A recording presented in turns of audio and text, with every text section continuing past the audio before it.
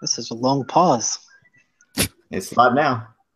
It's live? Oh, my Yeah. phone still says off air. All right. Well, hello, everyone. Welcome to the Carolina Weather Group. As you can tell, it's my button just went live now. So I am actually on location here using hotel Wi-Fi. So pardon the big pause there. I apologize for that. But we are the Carolina Weather Group. Welcome to the Wednesday, March the 15th edition. We have John Jensenius on with us tonight. He's kind of the lightning expert. In fact, John's so popular, we had to book this show about 8 months ago. So we've really been looking forward to having John on with us. So we're excited to have John on. We're just going to talk a lot about lightning and lightning safety and just all the effects of that. But before we do that, we do want to go around to our panel, and we're even going to include John with this because he was affected by the winter storm that came through just a few days ago. Before we do that, this is National Weather Podcast Month. So we want to welcome all those who may be joining us this evening. We appreciate you guys joining us. I think this is our third week out of 5 here in March. So welcome to everyone who may be new to the Carolina Weather Group. I promise you, we're not as straggly as we are tonight. We're normally on a tight ship. So we appreciate you guys joining us. And live broadcast, so if you have any questions for us tonight, please feel free to send them to us on our Twitter pages or our Facebook page, and we'll definitely go throughout the night. So now I want to toss it over to Peter and John first because they are affected most recently by the big snowstorm, ice storm, rainstorm, wherever you live there on the East Coast. They got a little bit of everything. So Peter, we'll toss it to you first, and I'm glad to see you survive through the mayhem. Yeah, it was I can't complain about the storm. It was a monster storm that came up the East Coast, but I did not get any snow out of it. It was just a little tiny coating overnight. And then early yesterday morning changed over to a rain and freezing rain and sleet and everything. It was pretty crazy, but didn't amount to much. But there was a lot of accidents and trees down and power outages and everything. So it was pretty nasty storm. And north and west of Philadelphia, though, got a pretty nice amount of snow, about a foot to maybe 2 feet, some places even 3 feet. So I don't know what you do with all that snow, but it probably like a reenactment of The Shining or something. I don't know. But it was pretty bad north and west. But today I actually got some snow from a shortwave that came through. Snowed pretty much all afternoon, got a coating to an inch out of that, and visibility came down and everything. So I guess winter decided to come back in March for some reason. Don't know why, but what are you going to do about it? But we're going to stay cold next couple days, and then we're going to warm back up a little bit to the 40s and 50s, just still below average. But you compare that to the 70s we had like last month, it's pretty chilly around here. Definitely isn't. And Peter, we all have our group chat that we talk to back and forth throughout the week. And you were really talking to us about the uncertainty of just for you, where you live, about what may fall and what may not fall. And it seemed like as we got closer to the event, some meteorologists have been thrown under the bus, but it was a difficult forecast for you guys up there because it was, 10 or 15 miles made all the difference. Yep, it sure was. We didn't know where that rain and snow line was going to go. Some models had it up to Philly, some had it by the coast, and, it decided to come up to Philly yesterday morning. So it was kind of just a guessing game. And, the meteorologists did the best they could, National Weather Service and the TV meteorologists. So you can't predict these things. The models have all different scenarios and opinions and whatever, and can't really predict it till it happens. Yeah, it certainly seemed like that low really kind of pushed further west than originally anticipated. So that brought more of a warm nose into the coastline. And you even had the Gulf Stream eddying just to the south with some of that warmer air. There was actually a warm front ahead of it too. So there was just, boy, that was a very, very dynamic storm. Yep, interesting definitely to watch. All right, well, let's bring in John. John's up in Maine. So, John, before the show started, you was telling us you got a little bit of snow up there. Yeah. Well, I have to say, Peter said that winter has made a return. I don't think it ever quite left here.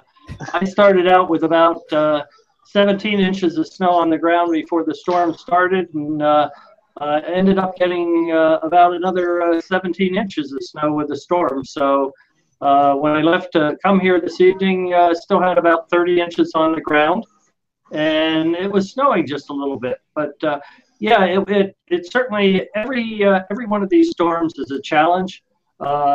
There is that rain snow line, and what a lot of people don't realize is whether you're in the Carolinas, off the coast of New Jersey, New York, Massachusetts, up through Maine, there's an ocean just to the east, and that ocean is above freezing. And usually with a coastal storm, you get what we call a coastal front, and all that coastal front has to do is bring a little bit of warm air in, and either you have your snow change to sleet or freezing rain, or even rain. And even up here in Maine, that was an issue with the storm. Fortunately, since I love winter, we got a lot of snow. But even along the coast, in places like Bar Harbor, the precipitation did turn to rain. And that was one of the things that we were concerned about with the storm, and actually forecasting slightly lower amounts right along the coast. But for us, it was not just the snow, but it was the combination of the snow and wind. We were getting reports of 3 or 4 inches of snow per hour, along with wind gusts of 50 to 60 miles an hour right along the coast. So we had blizzard conditions. For me, it was near whiteout driving home yesterday in the afternoon. And fortunately, a lot of people were off the roads because it was very, very dangerous because visibilities were near zero. So really, you know, it was quite the storm for us. But our road crews are really great up here. They can take care of the situation. We had, by this morning, the roads were plowed, the schools were open, not even a delay, and everyone went to school. So anyhow, we're kind of used to it. But as I said, I think we'll still have some snow. I'm counting on some snow in my yard up until probably the piles won't go away till sometime in May. Wow. Wow. Speaking of wind, go ahead, Scotty. I was just going to say that, you know, thinking all the way to May, that's crazy to think that, you know, you'll still have snow laying around till then. Amazing. No, it's you know, it's usually in a typical winter, it's usually around the 1st of April that the untouched snow disappears, and then slowly during the month the piles of snow disappear. But this year, with all the snow that we've had, I'm kind of figuring it's going to be into May before we actually see the last of the snow disappear. And by then, you're going to be in the 90s down there. Definitely, definitely. Go ahead, Shay. I know you guys going to talk about the wind aspect. Oh, the winds. Yeah, the winds were wow. I tell you, New Jersey, Peter, you guys were getting 50 to 60 mile an hour winds along the coastline there, gusting to the mid 60s. And some of the higher wind speeds I found were up along Massachusetts on the Outer Cape. So Wellfleet, Massachusetts, for example, we had winds clocked into 79 miles per hour yesterday afternoon. So, I mean, that was the highest gust. The average was actually up into the mid 60s, around 67 miles per hour. So it was a pretty steady build going up throughout the day. And then, of course, on the way back down. But the winds, typically you might see a strong gust here and there. This was more of a solid wind that was building. I tell you, it was just really, really fascinating. That site was about 20 feet above ground level where homes were, but the overall site was about 88 feet. So sometimes height can make a little bit of a difference there between about 5 to 10 miles per hour. So near hurricane force strength winds. And that also added to a little bit of flooding along New Jersey as well. So one of the charts I looked at, the storm surge prediction model, which is experimental, they had a prediction of about a foot over the normal tide. Well, the flooding actually, the surge actually went about a 1.5 feet over that. So it was a 1.5 feet over the over. So that's always a concern. But yeah, I mean, definitely watching that low, the dynamics from it, it was just fascinating to see. I think my internet just came back on my computer. Sorry about that. I had it pulled up still. Yeah. So, Shay, I'll just out right quick. I'll let you talk about Charleston, and I'll rejoin you in just a second. Yeah, no problem, Scotty. Well, one other tidbit that we noticed from that weather station in Wellfleet as well, the pressure dropped about 50 millibars within an 18-hour period. So that was extensive, what we call bombing out or bombogenesis of low pressures up that way. So that was another fascinating point. As far as Charleston goes, we were having some great weather, record-breaking high temperatures, and then it came to a crashing halt as of the last couple of days. So we've had some pretty cool weather settle back in, another taste of winter, hopefully its last breath. And we had our first freezing temperatures early this morning, just before sunrise. We hit 32 degrees for the first time since January the 10th. And we're looking at freeze warnings all the way to the coastline tonight again. So if there's folks out there that have planted their crops, I wish them the best. But yeah, we can never turn our back on the month of March. There's usually always something that happens in March until we get it, at least until the first week of April. So that's what we're looking for. I think we're going to warm back up to about 80 degrees by Tuesday. So we have a steady warming phase, and we have a little bit of a cool down, and then warm back up to 80 degrees. So we'll see what happens. I don't want to hear it. Yeah, we'll be laying out on the beach before long, right? Yeah, I know. From my perspective, it was 5 below on Sunday morning when I went out for a walk. So I don't feel too sorry for you that it was below freezing. I do feel sorry for whatever plants were out there, but anyhow, as far as the plants right now, they're buried under a couple feet of snow up here. Wow. And I know, where I live back in Western North Carolina and the upstate of South Carolina, a lot of the farmers this evening, we're supposed to get into the mid to upper teens, and a lot of the peach trees have already bloomed and is starting to bloom, and some of the apple trees. So I know that's the big concern, especially in the upstate, is the chance of those guys maybe losing half to 3/4 of their crops. And with the early warm season, that's definitely a big concern for the folks there. So I'm hoping that they can definitely protect the plants as much as they can, so they don't lose all of their crops. I know that's a big thing, especially in the upstate. There's a lot of peach farms, so a lot of people on the edge of their seats tonight, looking at the cold temperatures. So I'm assuming you guys can hear me, right? We're good? Yep, you're good. You're good. Well, let's bring in John tonight. John, we appreciate you coming on. I'm thankful for the opportunity to speak with you. You are really the Latin expert. So you've done a lot of research, and you bring a lot of good data from year to year. So we want to thank you for coming on tonight. And since you're a first-time guest, we always normally let our guests kind of get acclimated to our followers and kind of tell us about your background, maybe your career in weather, and how you got to what you're doing right now.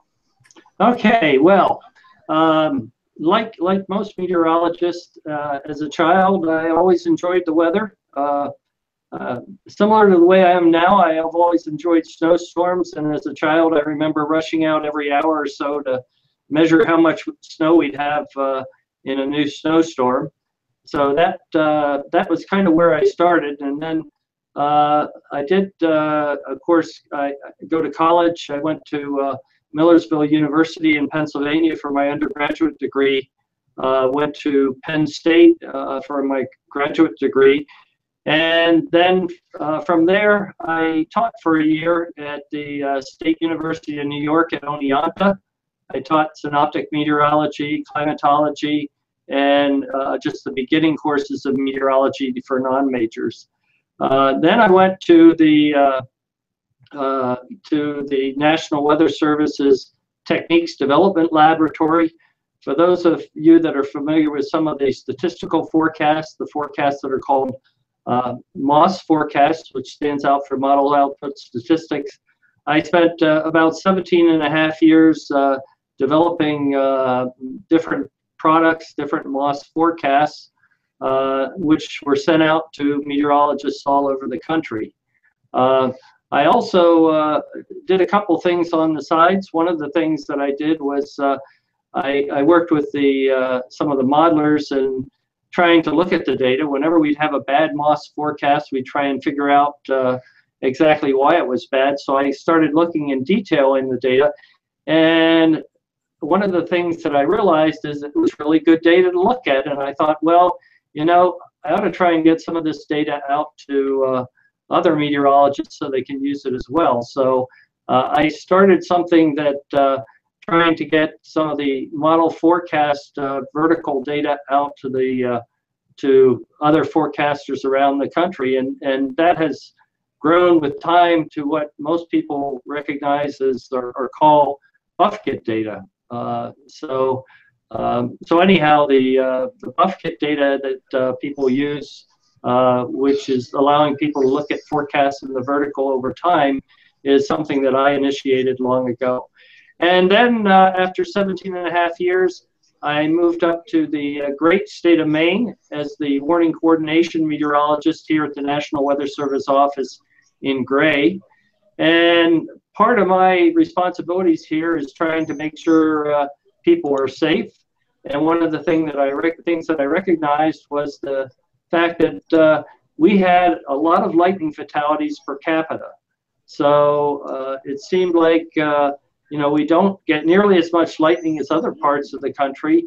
And I thought, well, we ought to try and run an awareness campaign. So I asked a friend of mine, Ron Holly, who had done a lot of work with lightning safety, to join me. We did a week-long campaign here in the state of Maine. And during that campaign, I said, you know, we need to broaden this out and take it to the whole country and have a national campaign.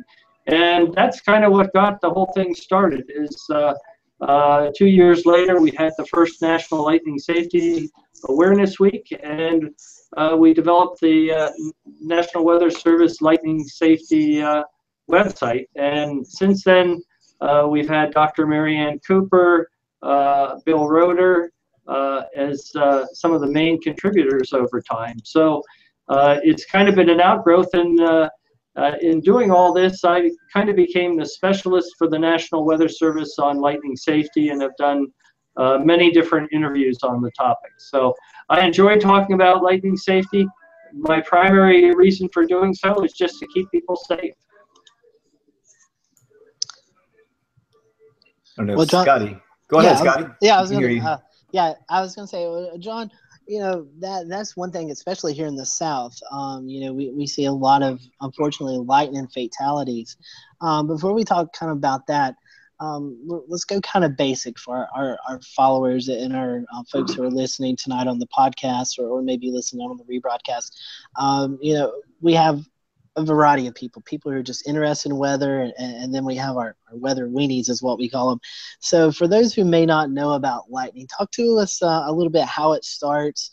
You know, what are the conditions that we need to have to get lightning? Because not every rain shower or something like that in the summertime produces lightning. Well, yeah, sure. The primary thing you need, of course, is what we call a thunderstorm, because the thunderstorm is defined as having lightning. But in order to get that thunderstorm, in order to get any cloud, you need rising air. And as that air rises, it cools, and you get precipitation that forms within the cloud. If the conditions are right, the cloud will grow vertically. It will develop into what we call a thunderstorm cloud. It will have an anvil. Now, the actual charging mechanism, because we have to get the thunderstorm charged, occurs in the central part of the storm, where you have various types of precipitation particles. You have little ice crystals, which you can think of as very, very tiny snowflakes. And we also have something called graupel, which is like a little pellet of snow, again, fairly small. Because the pellets are more dense, they tend to either fall or be suspended, whereas the little flakes are carried upward by that what we call the updraft, the air moving upward in the storm. And because of those, the fact that one is suspended or falling and the other is going up, you have collisions. Those collisions allow for a separation of charges. So in the general sense, the positive charges are carried on the ice crystals up to the top of the storm. The negative charges fall toward the ground or are suspended in the graupel. So that's your main charging mechanism. Now, in order to get the an actual lightning, a flash of lightning, you have to have a differential between the ground and the cloud. And basically what happens is that negative charge that builds up in the central part of the storm chases away the positives or the negative charge on the ground. It repels the negative charge on the ground underneath, so the ground becomes positively charged. And that's the difference. And it starts out as something we call a step leader. The step leader moves toward the ground. It just kind of, and when I say it moves slowly toward the ground, it's not really going very slowly. It's about 300,000 miles per hour toward the ground. And when it approaches the ground, you get opposite charge reaching up to meet it. When they connect, then you have the flow of electricity. The flow of electricity, which is negative charge, goes from that channel, which is basically in the cloud, right to the ground. So the charges are going from cloud to ground. However, the flash, which is really photons that we see, actually go up through the channel as the discharge reaches higher and higher levels in the cloud. So a lot of people will ask, does lightning go up or does it go down? And the answer is, well, it depends exactly what you're talking about. If you're talking about the charge, it's coming down. If you're talking about the actual flash, it's going up. And that's your typical flash. There are various different types of flashes, but that's just kind of a quick outline of what happens in a thunderstorm. And John, is it true that the heat from a bolt of lightning is hotter than the surface of the sun? Yeah, it can be, and not all of them, but it can be as hot as 50,000 degrees Fahrenheit. And that's really when electricity goes through any objects, it faces what we call resistance. Anytime you have resistance in an object, it generates heat. So air, which is not a very good conductor, is very resistant to electricity flowing through it. So it does heat up the air quite a bit. And as I said, in some cases, 50,000 degrees Fahrenheit. If it goes through a wire, it's probably not going to heat it up nearly as much. Or a steel beam or a flagpole, you're not going to see that kind of heat in the pole itself, but it may be in the air right above the pole. And John, you were talking about how lightning is formed, and tell our viewers and our listeners about the different types of lightning that we see. Well, to me, all lightning is a flow of electricity. So there can be cloud to ground lightning, which is basically between the cloud and the ground, and that's going between the negative charge in the central part of the storm and the positive charge on the ground. There can be in-cloud lightning, which typically is going between positive charges near the top of the storm and negative charges in the middle, or because there's a lot of mixing that goes on, there's a lot of there's updrafts, downdrafts. It just can be a different part of the cloud that has a different charge. And we just call that in-cloud lightning. Occasionally you can have cloud-to-cloud lightning where it goes from one cloud to another. But those are the three basic types that we see. Again, and in that, then you can have opposite charges. You can have lightning that goes from the top of the cloud to the positive charge to negative charge on the ground. And you can also have lightning that's initiated from the ground from a tower that literally just reaches upward. So quite a variety of different types of lightning that you can see. But the main one is what we call the negative flash, which is negative charge in the central part of the storm connecting with positive charge on the ground. So I have one follow-up here, and this is kind of a funny question because we in the Weather Enterprise know the answer to this. But but a lot of folks, especially here in the South, I don't know what it is, and it may be like that countrywide, I'm not sure, but people always are talking about heat lightning. So can you dispel the truth about what heat lightning really is and how it's not really a thing at all? Well, sure. And I'm going to let me just try and throw a bit of an animation on here. Let's see if this will work. Give me a second. Looking for the screen share. Yeah, I think I got it here. There you go. There we go. So a little bit of heat lightning. All that really is a thunderstorm that's off in the distance. So when you're seeing that, you're either seeing just lightning itself way off in the distance, or just reflecting off the cloud tops. It's really just a thunderstorm. There's no difference between heat lightning and any other thunderstorm. It's just that it's farther away. And the big difference is it's just so far away you can't hear the thunder. And that's why we call it heat lightning. So speaking of thunder, what causes the sound of thunder? Well, thunder is caused by the expansion and contraction of the air, and initially it causes the heat that we talked about, the 50,000 degrees. It causes the air to expand, and then as it cools, it contracts rapidly. So that expansion and contraction causes a shock wave, which as it expands outward becomes a sound wave, a loud sound wave. And a lot of times you can tell just how far away the lightning is by counting the number of seconds. So for every 5 seconds, it means that the lightning is a mile away. So if you see a flash of lightning, you count to 20, you divide by 5, and that'll tell you that the lightning was 4 miles away. Now, important to remember, it doesn't tell you how far away the next lightning is going to be. And if you can hear the sound of thunder, you're within 10 miles of a thunderstorm, and you're really in danger at that point. You need to get inside. And that's, we have a very simple saying: when thunder roars, go indoors. And the reason for that is if you're hearing thunder, you're within striking distance of the storm and need to get inside right away. And that's a good reminder, John. That's something that when I'm out doing school presentations, that is one saying that we tell the kids, especially, when you hear that thunder, you need to come on indoors. But there's also been a fairly new campaign about those who may be deaf or hard of hearing, and that one is see a dash, run inside, or something along those lines. See a flash and dash. That's it. Yes.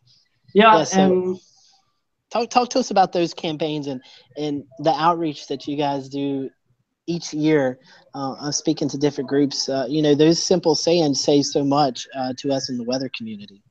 Yeah, and we were when we started that especially the when thunder roars, go indoors is something that Bill Roeder came up with. Great rhyme. We have it on many of our campaign things, and it's very simple for kids to remember. A lot of kids have heard it in school now. We're getting the word out. We really want just to start young so that we can get the information out to people so they understand early in life and they carry that forward with them. All right, and John, I think you're screen sharing. Or are you wanting to? Yeah, I've been trying to unshare, but I've got a blue line or green line that says you are screen sharing, and you could try the bottom. See if it's at the bottom of the screen. Sometimes there's a little box down there. I am not seeing anything at the bottom.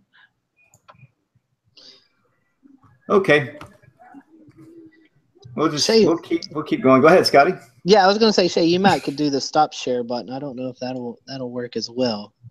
Yeah, I did the stop presenting for it, but we can just keep on talking, and I'm sure there should be a button that says stop screen share on the bottom, either the bottom or the top. So we covered what types of lightning there were, how it forms. There we go. Got it. Got it fixed. Okay. Oh, did I get it fixed? Yes. Okay. Yeah, good. Actually, it was the little green arrow in the corner that did it. There you go. Okay. Well, now that we've talked about the basics of lightning, let's move into what you do. You're sort of like the steward for information for where there's incidents and fatalities in lightning, and talk a little bit about the places I see the most fatalities or incidents with lightning where folks get struck, and maybe some safety measures on how to avoid that from happening. Yeah, the main thing that we're concerned about is people being outdoors. So one of the things that I do is I keep track of all the lightning fatalities in the United States. I monitor, I have various alerts set up to let me know when there's a news story that has combinations of words that would lead me to believe somebody was either struck by lightning or struck and killed by lightning. And I follow up on those news stories. And basically what we're doing is we're just keeping an online list of people that have been killed. And the reason for that is really so we can learn more about what they were doing, so we know what we should be targeting as far as our information. So in the case of, and there's a good example of it, that's the lightning fatality list from last year. You'll notice, first thing I should point out on that is that you'll notice blue and pink. The blue is males and the pink is females. And you might notice there's a lot more blue than there is pink in that. And the reason for that is that men take more chances than women.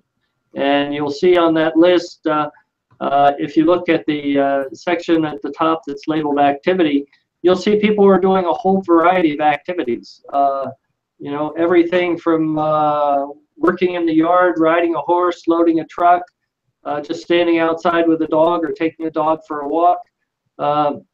And over time, and I've looked at this for a period of 11 years now that I've been keeping track, the number one reason that people are struck, or the number one thing that leads to people being struck, is fishing.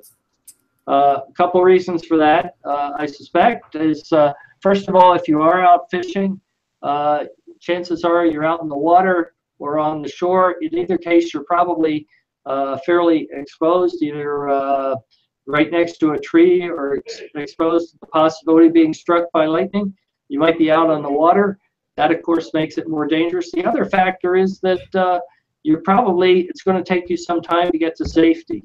And if you don't start soon enough, even if you, you know, anytime you wait at all, it just adds to the time you're going to need to get to safety. And we have people that may have been in their boat and they're getting in, heading to shore and get struck once they get on shore. And then, as you can see, we have a map of the fatalities across the U.S. I keep track of those, and that's the map for 2016. Ron Hawley actually does a compilation of that map so that we see 10-year average of that. And then we keep statistics such as I mentioned before, the gender. You can see this past year, 76% were male, 24% were female. Usually it's around 80-20. And then we look at the age groups. Those age groups, typically anywhere from 20 to about 60 is where we see the most fatalities. And you can see that kind of matches up with what we saw last year. And as far as days of the week, and you might have guessed this, is that typically the days that see the most fatalities are Fridays, Saturdays, and Sundays, just because people are outside. So we keep track of them. We know about where we are. If you look at the by month graph, just seeing you know, where we are throughout the year, and I pass that information along. And then finally, scrolling down a little bit, you can see the kind of the last 10, 11 years of fatalities. And you get some sense, again, with that graph, there's an awful lot of blue on that graph. So those are the things I do, and I also I put this out to the media, and I do a lot of interviews with the media, just trying to provide safety information and let people know, because prior to the time we started this campaign, you'd have a death here, a death there, but people wouldn't hear about it. And part of the effort is to make sure that people hear about it when people die, because that will let them know that lightning is dangerous.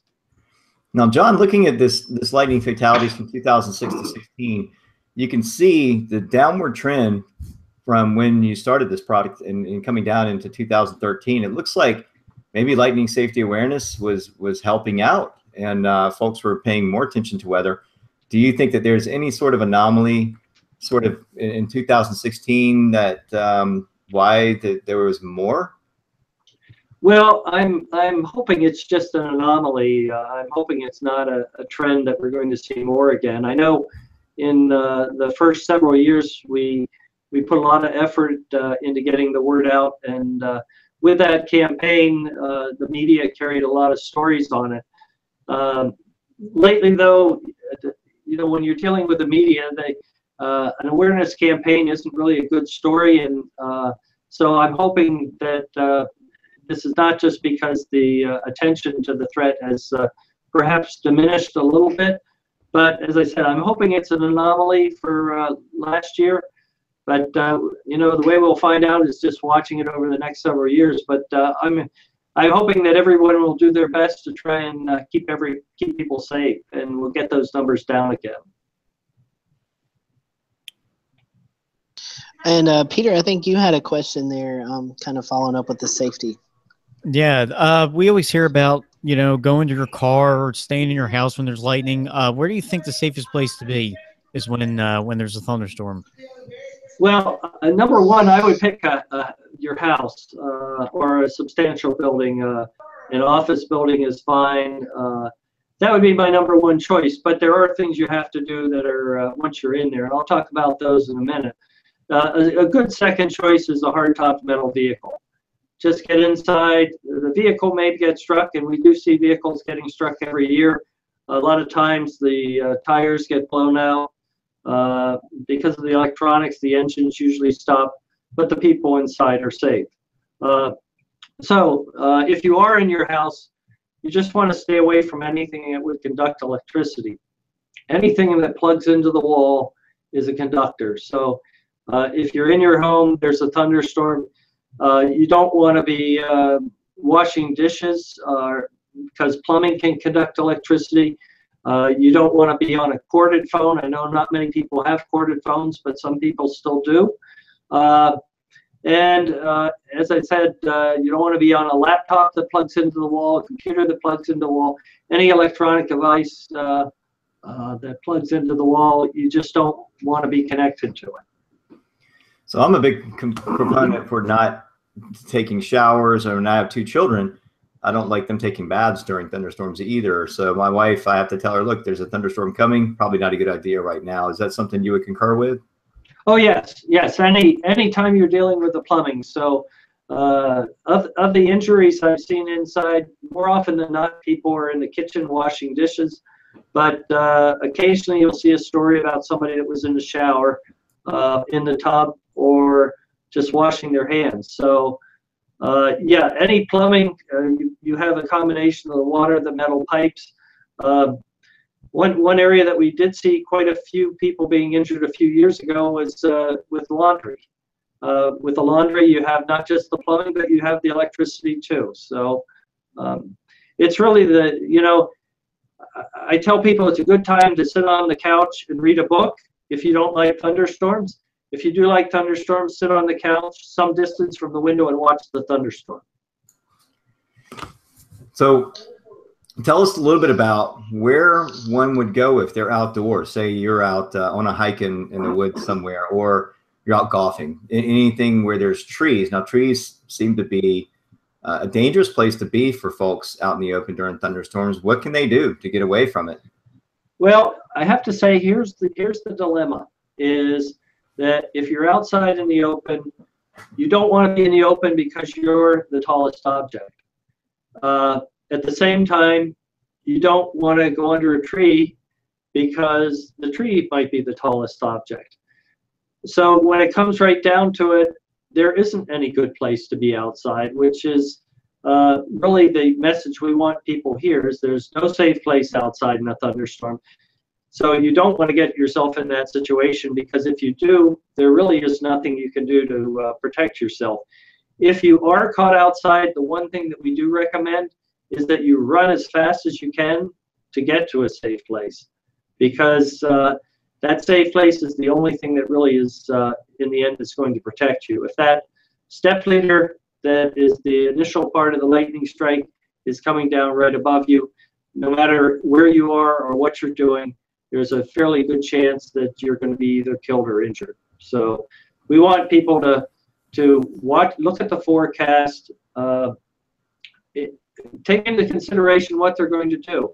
What they're doing is, for example, if you're going on a long hike, you know that you aren't going to be able to get to a safe place. If there are thunderstorms in the forecast, you probably don't want to go. If you're going for a short hike, just know how long it's going to take you to get to safety. There are various apps that allow you to monitor lightning activity. You can always watch the sky, look for developing thunderstorm clouds. So there are a lot of things that that you can do to be safe. I'm a runner. Sometimes we do have runners that are killed by lightning. If you're going out on a run, perhaps you're, for example, if you're training for a marathon, obviously you have to go on a 20-mile run at some point or another.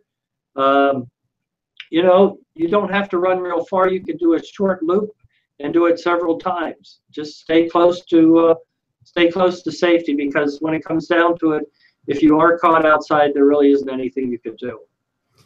Now, how about cars? I was told a long time ago that if you're in a car, you're safe because the tires are rubber and they're grounded. Is there any merit to that whatsoever? No, there's absolutely no merit to that. People think that's true because rubber is a good insulator, but air is also a good insulator, and lightning can jump thousands of feet through air. So that little bit of rubber isn't going to do you any good. The fact of the matter is the car is a good place, a hardtop metal vehicle, because if lightning does strike the vehicle, it's most likely going to follow the metal shell around the vehicle, either over or through the tires and into the ground. And I will point out that that myth originated before we had steel belts in our tires. So a lot of times now the lightning will go through the steel belts, and it will cause the tires to pop. John, I have one. I work a lot with emergency management, doing some consultant work, and there's a big emphasis with us with large outdoor gatherings, whether it be a sporting event, a concert, a festival, something along those lines. How are you helping emergency managers and event planners prepare for the possibility of lightning with what you're doing? I know you're the warning coordinator meteorologist, so I know that's one of your responsibilities is working with emergency managers and stuff like that. So talk to us a little bit about the initiatives you guys are doing with those, so everyone is aware about lightning. Yeah, well, we have on our website, we have a toolkit for event planners and stadiums, because of course they have large groups of people and it does take some time. And you were using the right words exactly, which is planning. You know, you need to have a plan. First of all, because what you basically want to do is you want to have the people get to safety before the threat is realized at that particular spot. So a couple considerations. One is, how long does it take everybody to get to safety? And in the case of a sports activity or a sports stadium, you have to consider not only the people that are out on the field, but you also have to consider the fans, because the stadium has a lot of people in it, the workers, you want them to get to safety too, and that's going to take some time. So in your plan, you have to account for the time it's going to take for those people to get to safety. As I said, lightning can strike 10 miles from a thunderstorm. So you want all those people to be safe before that thunderstorm gets within 10 miles. So that basically means you have to have a way of tracking thunderstorms or knowing exactly how close they're getting. And every thunderstorm has a first lightning strike, so you really have to have somebody monitoring the weather, watching the skies, and recognizing the fact that if you have clouds that are billowing upwards in the atmosphere, that lightning could start right overhead. And lightning starting overhead is probably the one most dangerous thing of all, because a lot of times people are not looking directly upward. And I know this is a problem in the West, where people are climbing mountain peaks in the summertime. They may not be looking directly overhead and may not see the clouds developing right overhead until the lightning starts striking. Some of the Rocky Mountain National Park, we've seen incidents out there and some of the other national parks, or even just some of the hills and mountains that aren't parks out, national parks. So big problem out in the west because thunderstorms do develop fairly quickly. They develop right overhead and people are not looking up. And one last question that I have for you is you know, we have like a radar scope and now starting to get like lightning detection programs and software. How reliable are those? And would you suggest, you know, emergency managers, event planners, and stuff like that to maybe purchase that or have that on standby that they can help, you know, see when storms are developing and things like that? Yeah, good question. As far as, first of all, we don't test any particular equipment, but I will say that I'm sure that some of these systems are better than others, and in all cases, I think most of the time you get what you pay for. So I think you do have to be very careful in the equipment you get, look at it, test it, and see if it is working accurately. It is something that you know, every one of these tools is helpful. So if you have a large group of people, lightning detection of one sort, and I call it lightning detection and notification, that would be very important. I think radar is very important, watching the clouds develop on radar, and I think it's very important for watching the skies. So, you know, personally, I do not have any. Of course, I see lightning data at work, but personally at home, I don't have any lightning detection. But I don't think you need to necessarily purchase it individually. If you pay attention to the radar, keep an eye on the sky, and listen for thunder, and plan ahead. But I do think it's very good for event planners to have it because you know, they can watch the lightning if it's getting closer. The one thing I will add is I would never trust a piece of technology over my eyes and ears. So if the technology is telling you that it's safe and you're hearing thunder or seeing lightning, you know, it's a good time to head inside. So anyhow, in general, to answer your question, yeah, I think it's great for event planners. I think it's great for anyone. But you know, for individuals, you can do a lot just watching watching the sky and listening for thunder. I have one more, John. We just had one of our followers send in a message to me. They're talking about in the summertime when storms move through and kids are swimming. A lot of local establishments, recreation departments, country clubs have the kids wait till 30 minutes after the last sound of thunder or bolt of lightning. Is that something you recommend, a 30-minute time frame, or should it be longer? Yeah, no. In terms of what our recommendation is 30 minutes after the last thunder, before returning outside or returning to an activity that would put you in danger. And part of the reasons for that is that charges linger in the thunderstorm cloud. Oftentimes the anvil hangs backward on the backside of the thunderstorm, and we do see lightning strikes from the backside. So general rule, 30 minutes after the last thunder is when you should return outside. I will say that if you're talking about nighttime games, sometimes you can see flashes of lightning well off in the distance. In those cases, it's always good to look at the radar or have some sort of lightning detection to know just how far those are away.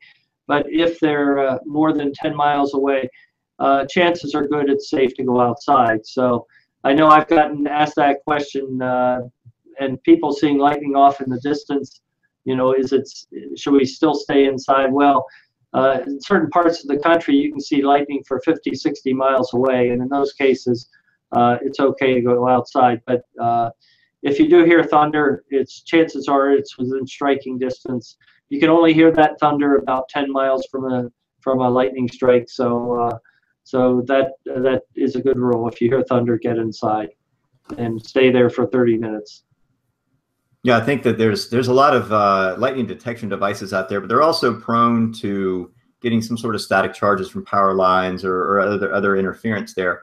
But Scotty did bring up a great point for lightning detection as a topic, because we're in an exciting stage right now with the new satellite, the GOES-16 satellite, which has a geostationary lightning mapper, the first of its kind, first generation.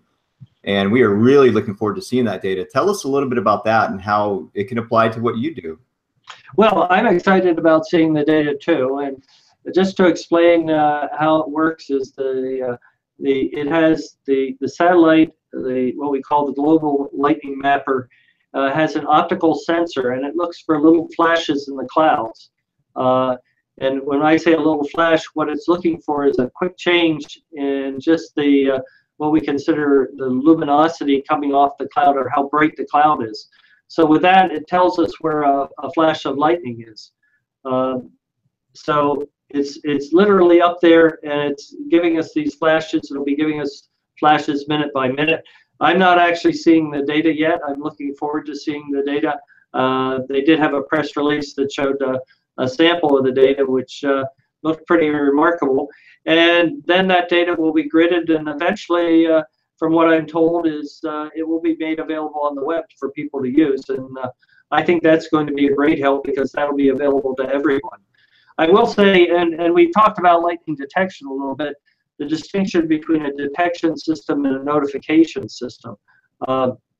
There's everything from what you said, that you have some sort of a detector with you that might pick up some static from something else that would give you a false reading, to a notification system, which is one of the companies that have detectors all across the country that feed into a major center, and then they notify people of when lightning, either they notify them when lightning is within a certain distance, or they actually provide you the actual discharges, or the lightning strikes.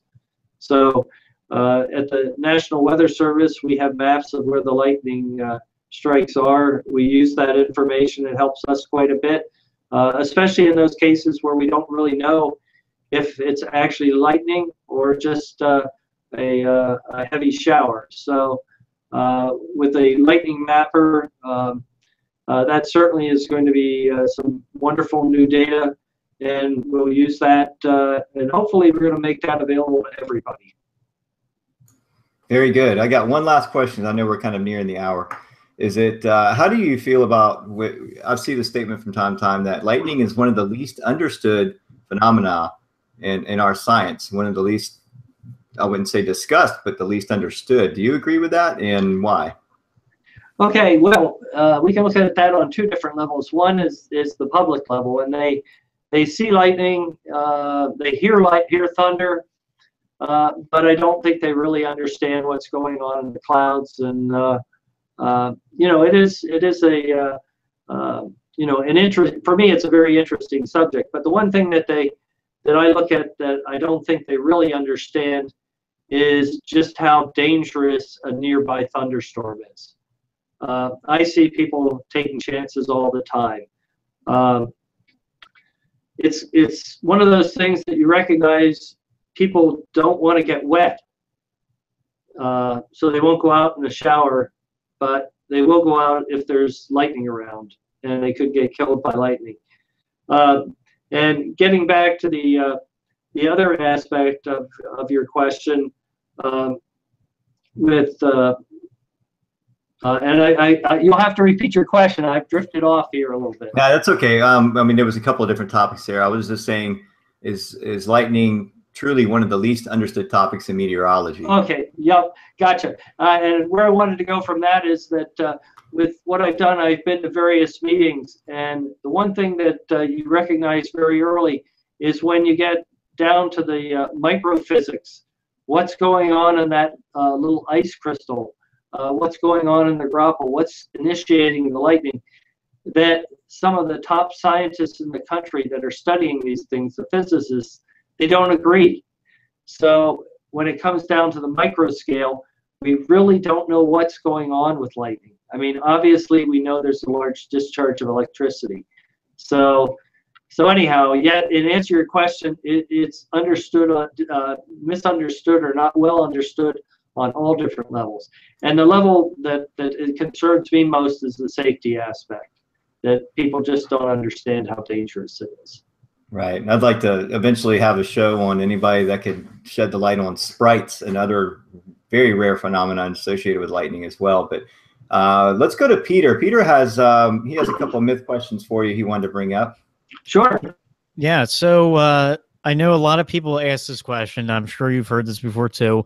Does lightning actually strike the same place twice? Could that actually happen? Sure. It happens. I mean, the Empire State Building gets struck. I think it's an average of 13 times a year or something. So any tall object is more likely to be struck. Every now and then you'll see a story about something that has been struck twice. So lightning comes down from the cloud blindly. It can hit the same place the second time as easily as it did the first.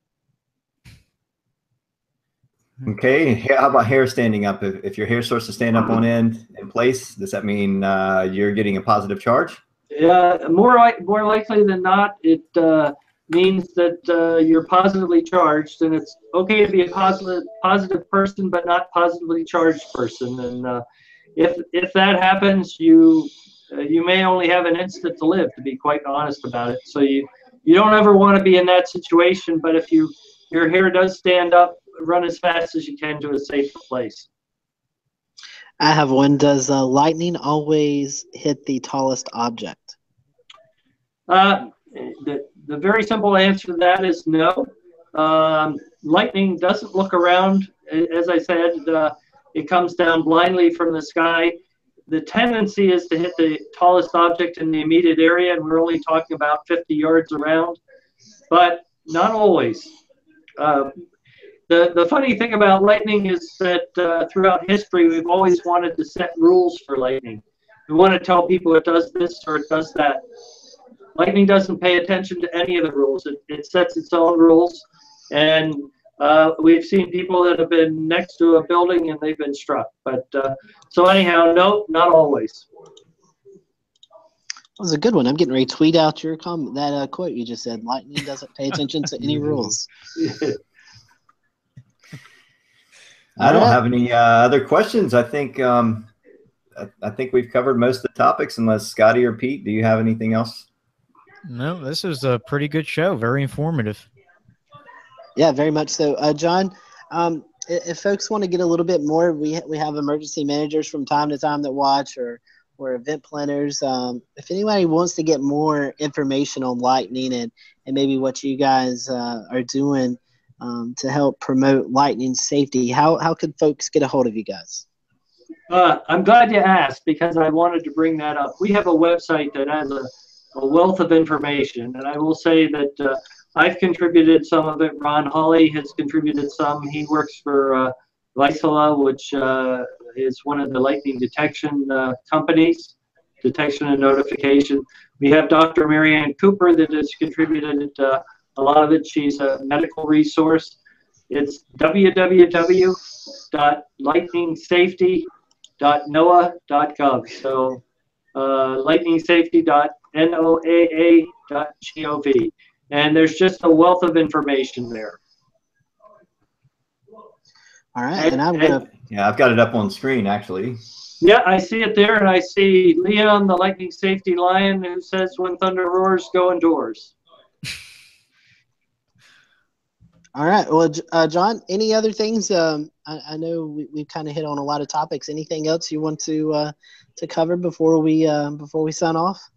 No, I think we've covered a lot. I will say I hope everybody that's listening and can help spread the word about lightning safety. I will say my list is one of those you don't ever want to make, and neither do your friends or relatives want you to be on the list. So. And perhaps that's one thing I should just mention, is that we talk about the lightning fatalities, and we showed the list. For every person you see there, there's probably been 9 more that have been struck last year. So we figure only 1 out of every 10 are killed. But But for every person that's struck, some of those survivors have to live with lifelong debilitating injuries. Not very very good injuries at all. They're just very debilitating. Not only do they affect the victim, but they affect the victim's family. So for every person that's struck, there are probably 10 people that are suffering. Yeah, and I can kind of speak a little bit to that. One of my fellow meteorologists that I work with, he was a fire weather meteorologist for the state of North Carolina. About 7 years ago, they were on a wildfire, waiting for one of the helicopters to come deposit water on one of the fires, and the helicopter couldn't get there because of a nearby thunderstorm. And so they were waiting, and it had a positive lightning strike about 8 miles out from the main storm, and hit Chris as well as 7 other folks. So, and to this day, Chris still has nerve damage in one of his legs. So it is, it's something. If it's not a fatality, it still lingers with you, for the rest of your life. Right, and if somebody is struck, one of the things that's most important is to check to see if they're breathing, if their heart is functioning properly. Of course, you want to call 911, but it may be necessary to begin CPR right away, because one of the problems with many victims is that a loss of oxygen to the brain just because their heart is stopped. And that leads to a number of different problems if they even survive. I know of a number of survivors, they can't walk, they can't talk. It's really very sad, which is why we're trying to prevent it.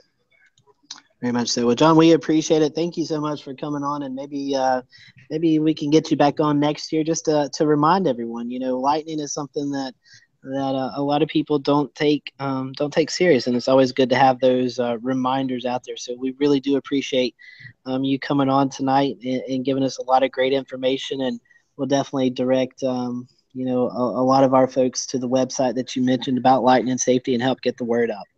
All right. Well, thank you, Scotty, for having me on the show. I enjoyed it, and as I said, everyone stay safe. Thank you, John, and we appreciate you coming on, and enjoy the cold weather and the snow up there in Maine. Yeah, hopefully we get a little more this weekend. All right. Well, Shay, I'm going to let you kind of talk about next week's show. I know you've really been getting a lot of stuff prepared for it. I'll let you kind of talk about next week, and then we'll wrap everything up. Right. So first, I definitely wanted to present this. The National Weather Podcast Month rolls on, so we still have through the end of the month. So check it out, the website here. You can also follow Carolina Weather Group and Weather Brains, Weather Junkies, all the ones that are involved. So lots of great shows coming.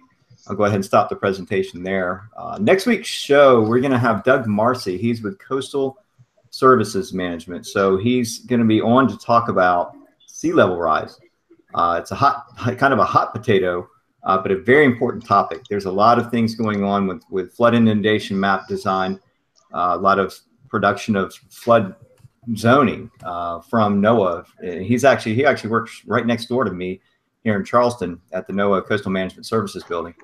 And he's going to be talking about the different ways in which sea level is being proven that is rising, and it's becoming an issue along the coast. So a lot of the DHEC entities in each state are coalescing, and they're sort of coming up with an effort for coastal resiliency.